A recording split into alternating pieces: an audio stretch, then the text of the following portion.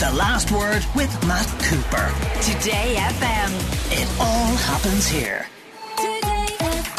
Okay, so you're very welcome back to The Last Word. Danny McConnell sitting in for Matt Cooper. Now, Marguerite Penrose began her life in a Magdalen laundry on the Navan Road in Dublin in 1974. Born to an Irish mother and a Zambian father, she endured a difficult start to life in not only being black in a largely white Ireland of the time, but she also suffered from scoliosis, which is this curvature of the spine, which required many, many surgeries. Her first book, Yeah, But Where Are You Really From?, is her very personal memoir and journey through her life in the face of considerable adversity. And Marguerite is on the line now. Marguerite, you're very welcome to The Last Word. Thank you, Daniel. Lovely to be on it. Now, bring us back to the beginning, Marguerite, if you would. Why did you, I suppose, feel that you wanted to tell your story and delve into your own history and your own story, really? Absolutely. I suppose really what spurred me on, was the Black Lives Matter movement there a couple of years ago. So obviously it was all in the media, and the Black and Irish Instagram page were looking for people to tell their story about being black and Irish. So I sent in my little piece to them because everybody was quite young on the page at the beginning. So I said maybe they'd like somebody a little bit older to tell their story. So obviously been born in 1974, as you said, predominantly in a predominantly white Irish community. So I was the odd person out, shall we say. And again, being born within a mother and baby home, St. Patrick's on the Navan Road. So that added to it as well. And again, my congenital scoliosis, curvature of the spine too. So I thought maybe it's time for me to find my voice and let other people know everything that is going on, and maybe to help other people tell their story. The more stories we hear, the more we can learn and move on and move forward. When people talk of either Magdalen laundries or mother and baby homes, you have an image of the very austere 1920s, 1930s, 1950s even, not the 1970s. And you're still in your 40s, you're still a very young woman. How did you come to be in that mother and baby home in the 1970s? Well, I suppose back in 1974 and just prior as well, but I suppose up to 80s as well, there was a stigma attached to single mothers. So I can only presume that had a huge factor as well. Plus, my father, as you said there, was from Zambia. He was only here for a short period of time, as far as I'm aware, at the moment. So he wouldn't have been around to help look after me as well. Plus, back then as well, having a black child was completely out of the norm. So even today, there is still a stigma, attached to single mothers, single fathers. So I think that played a very big part in the role as well. And what do you know of your biological parents? Well, I've actually just recently found out that my mum sadly passed away a couple of years ago. I'm sorry to hear that. Thank you. So I didn't actually have the opportunity to meet her. She was from Dublin. She came from quite a large family, a very loving, very caring family. I think she was the second youngest of 8. And I suppose at that time she was a hard worker, like everybody. And she met my father allegedly at a dance. And my father was over from Zambia in the Curragh. He was in what we believe to be the medical corps, and came over to the Curragh. A number of Zambian cadets were brought over for a number of years in a row. And he was one of those, and they met. And then obviously my mum became pregnant. And so kind of that's mainly what I, have known up to a couple of months ago. I did get to reunite with my 2 brothers, and I've still some other family members to meet in Ireland. So that's great. I have them in my life now. Well, that's huge. That must be huge. I mean, because one of the questions I was going to ask you was, given the way things have been in this country, I presume even access to your own medical history must have been incredibly difficult to get, given the fact that you had scoliosis as well. Yeah, completely. I actually only got my access last year. And again, when you do get your medical records, which is very hard to get, a lot of them are redacted, so you don't actually see the full information. So mine, when I got them, I was actually quite disappointed.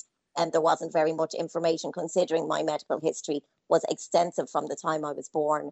My name isn't even spelled correctly in most of the documentation. So you don't even know that it's 100% factual or correct. And also, it's obtaining, that's it. It took me 3 years to locate the information on my mum about her passing away. and also then to unite with my brothers as well, through Tulsa. Now, luckily for me, I have an amazing caseworker, Margaret, and she's been great. But again, she's restricted in what she can do within the laws of the land. So that's, I think, something that a part of the book is to try and get our voices heard, that we have the right to this information. We're human beings at the end of the day. And our mums, our fathers years ago made decisions, probably under huge duress. A lot of babies weren't given up voluntarily, as we know, from all the stories and reports that we're hearing and the evidence that's given. So they might have a different opinion now about whether, we can have access to that information. But being human, being alone, you should be able to find out. You spend your whole time. It's all about identity. You can't identify with yourself 100% because information we have, we don't know to be true, because it has come out that a lot of the information isn't correct. And then you're trying to work on finding your family with information that isn't necessarily what you need to move forward with that. So that's the problem I'm having with my father, trying to trace him as well. Like, obviously he's back in Zambia. So that's the next road for me, is trying to trace him as well. And do you have any idea whether he's still alive, or have you any information whatsoever about his whereabouts?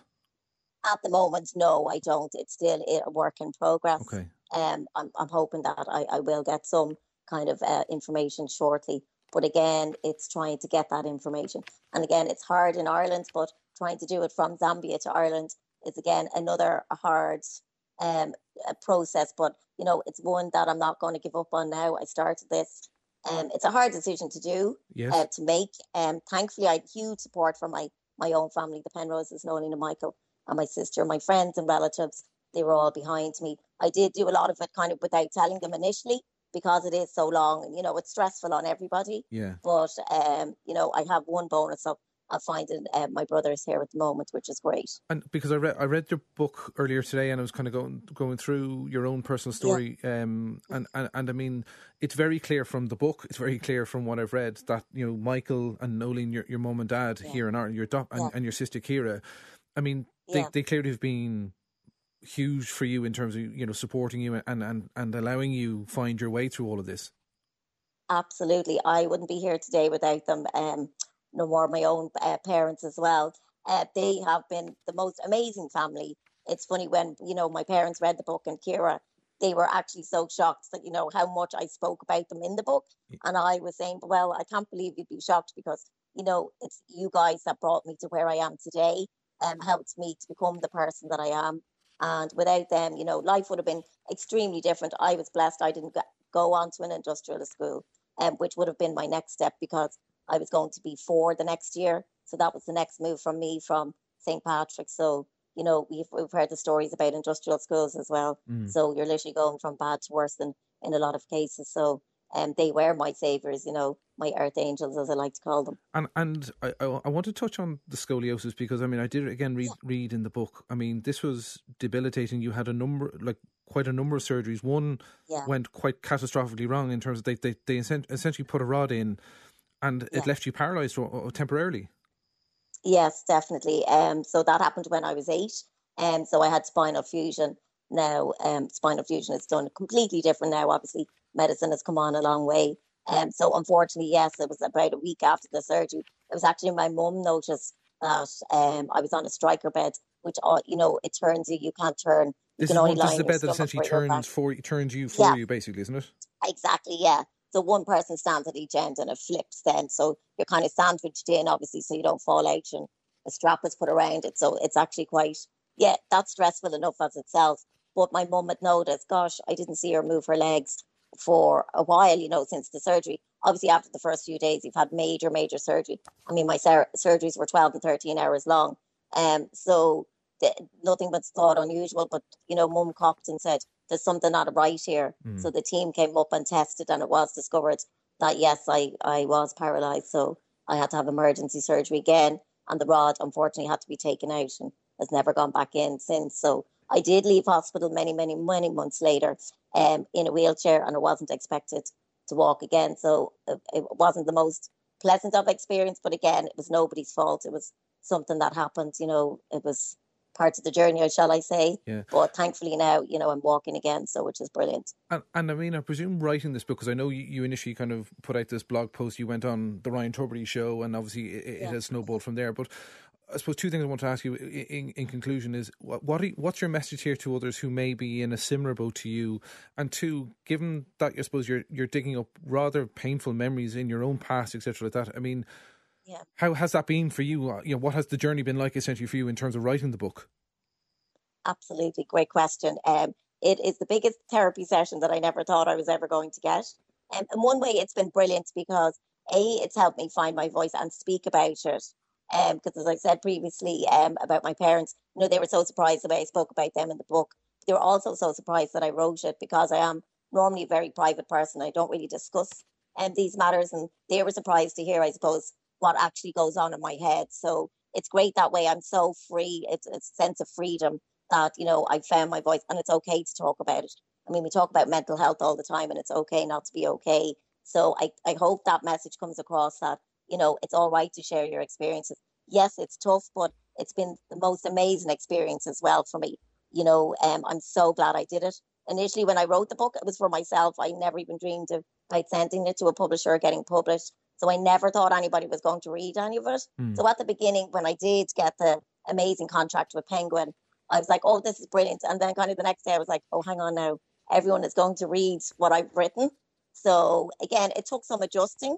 But again, no regrets. Anybody out there, do it. Don't feel the fear and do it anyway, as everybody says. Well, the book is Yeah, But Where Are You Really From? Marguerite Penrose is the author. It's published by Penguin, Sandy Cove. Thank you very much for joining us here on The Last Word. The Last Word with Matt Cooper. Today FM. It all happens here.